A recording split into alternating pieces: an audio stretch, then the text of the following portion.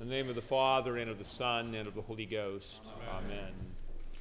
That on the good ground are they which, in an honest and good heart, having heard the word, keep it, and bring forth fruit with patience.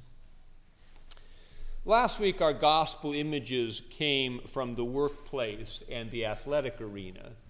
Today, it comes from the field. Seed is scattered by one who sows or plants. The point of the parable is how the seed fares in the various locations which represent a condition of the human heart.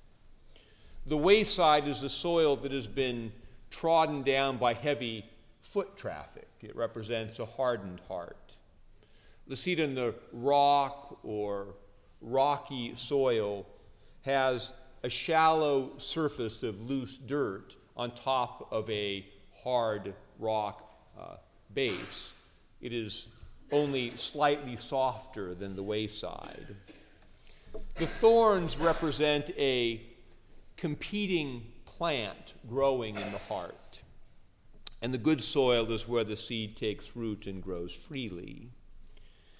The parable presents a black and white contrast between the seed on the good soil and the seed in the other areas.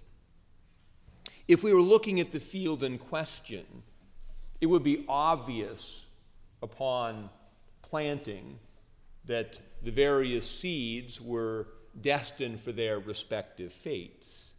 We know we're not going to get corn on the cob from seed planted in a quarter inch of soil.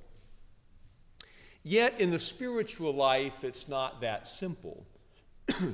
We cannot draw conclusions from the first planting because we cannot see the heart. Even when the seed is planted in a soft and receptive heart, or what appears to be a soft and receptive heart, there is still much battle to be waged against the devil, and temptation, and the riches and cares of the world. As we sow the seed of the word, we can never be certain about its fate. How can we know whose enthusiastic first faith in Christ will be met in 2 years' time by temptation that will render the faith unfruitful? The punchline of the parable is that the seed on the good soil brings forth fruit with patience. Patience is a misunderstood virtue, and the chief error is one of translation. The English word implies a passivity and an inactivity in a way that the Greek word does not. Thus, if we tell a young child to be patient, we are likely to mean that a child should sit still, sit in place until we tell the child it's okay to act. However, the biblical word means more accurately perseverance. It means to keep on performing an activity and not give up. A proper analogy would be a marathon runner who continues to stride on pace and pump the arms with eye on the long distant goal.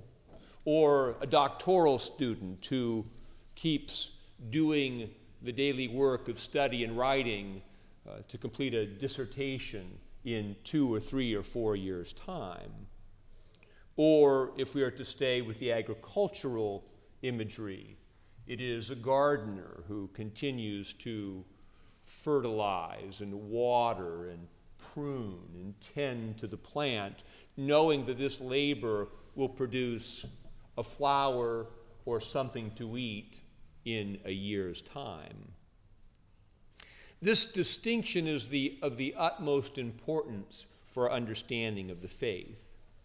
The parable teaches us that patience or perseverance is the virtue that separates genuine faith from faux or fake faith. In the parable, 2 of the 3 areas that ended up being unfruitful did in fact produce some measure of initial growth. Only time revealed the lack of perseverance.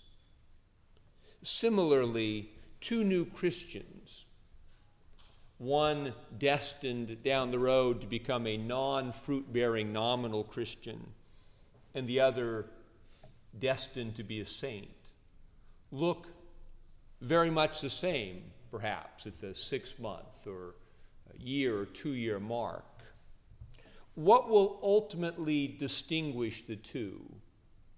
Certainly not that the saint is better at sitting still. The faith that saves us is an active faith that follows the sacramental principle. Faith is seen in what one does. As St. James says, "Show me your faith without your works, and I will show you my faith by my works." Now, the primary works of faith are the various activities that make up what we call the life of prayer. To persevere in faith is to persevere in the life of prayer, which bears the fruit of obedience to the commandments and good works. Obvious problems arise when faith is viewed passively. If faith is just some abstract principle of trust, then how are we to exercise it? Faith in God might be envisioned as sitting in a chair simply repeating, "I believe, I believe, I believe," not so much exercising faith as trying to convince ourselves that we do in fact believe. Genuine faith is exercised by activity. Faith means that I participate in the Eucharist on Sunday, that I read the daily offices, that I converse with God in prayer and tithe. Faith means that I try to act with love and obedience to God in the various circumstances where I find myself in life. It means that if I fall, I will confess my sins, and that also I will be about the business of attempting to use the gifts I have to serve the body of Christ in the world. In all these active ways, I put my life into God's hands and trust Him for the results and my ultimate destiny. Apart from some series of regular and visible actions that serve as the outward and visible sign of my faith, it's hard to know exactly what is meant if I say, "I believe." And this brings us back to the parable. To bring forth fruit with patience means to continue to practice the various disciplines of faith through times of temptation and testing, through demonic attack, and as a way of constantly renouncing the world, as we just remember what we did in baptism. The seed on the soil that does not bear fruit represents a passive faith. It attempts to silently trust in the face of the onslaught brought about by the world, the flesh, and the devil, and it eventually succumbs. The fruit-bearing seed, by contrast, keeps on practicing the faith. This highlights what may be the most important point of the parable for contemporary Christians. The faith that perseveres to the end is rooted in the will rather than the emotions. Genuine faith does not always make us feel like doing what we ought to do. Genuine faith just makes us do it anyway.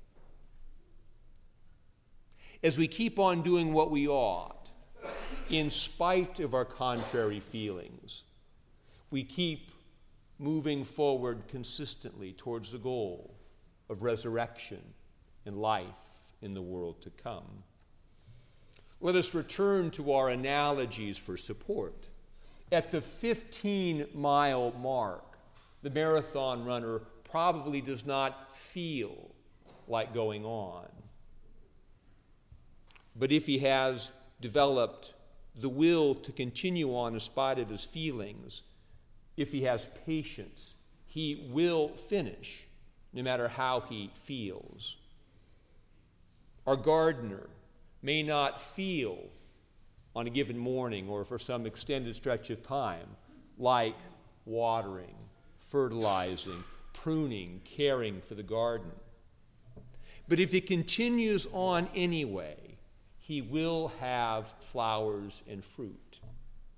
And if he does not, he will not. Clearly, the will, what we will to do, is more important than how we feel. The biggest temptation we face is not just the temptation to commit sin. The biggest temptation we face is the temptation to give up our practice of the faith. When we abandon the discipline of living in communion with the Father, through the Son, in the Holy Spirit, sin comes in and fills the void, the vacuum, and faith diminishes. This is the devil's goal. Any particular sin we may be tempted to commit is only for the larger purpose of pulling us away from faith and tempting us to give up. Sin leads to guilt.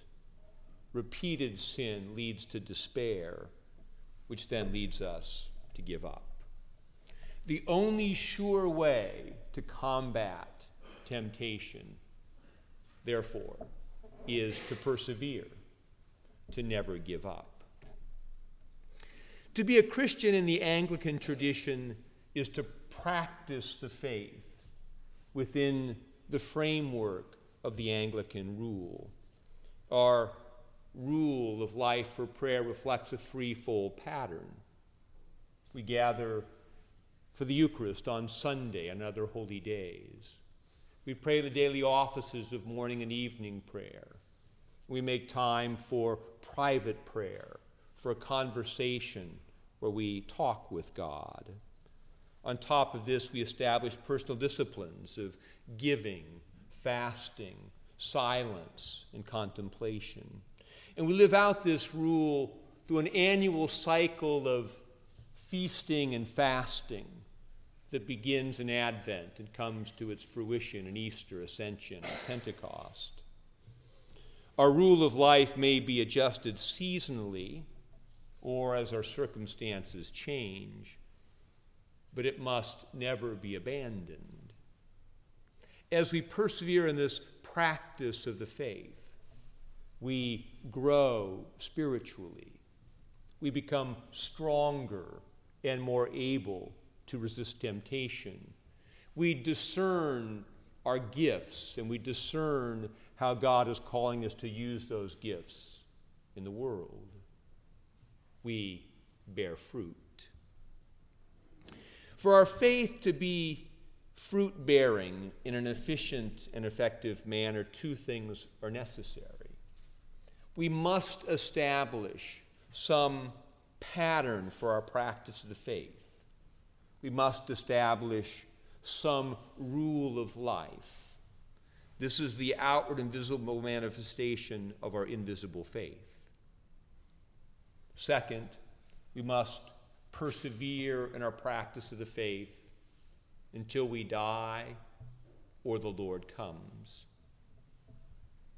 As Jesus said, that in the good ground are they which in an honest and good heart, having heard the word, keep it and bring forth fruit with patience.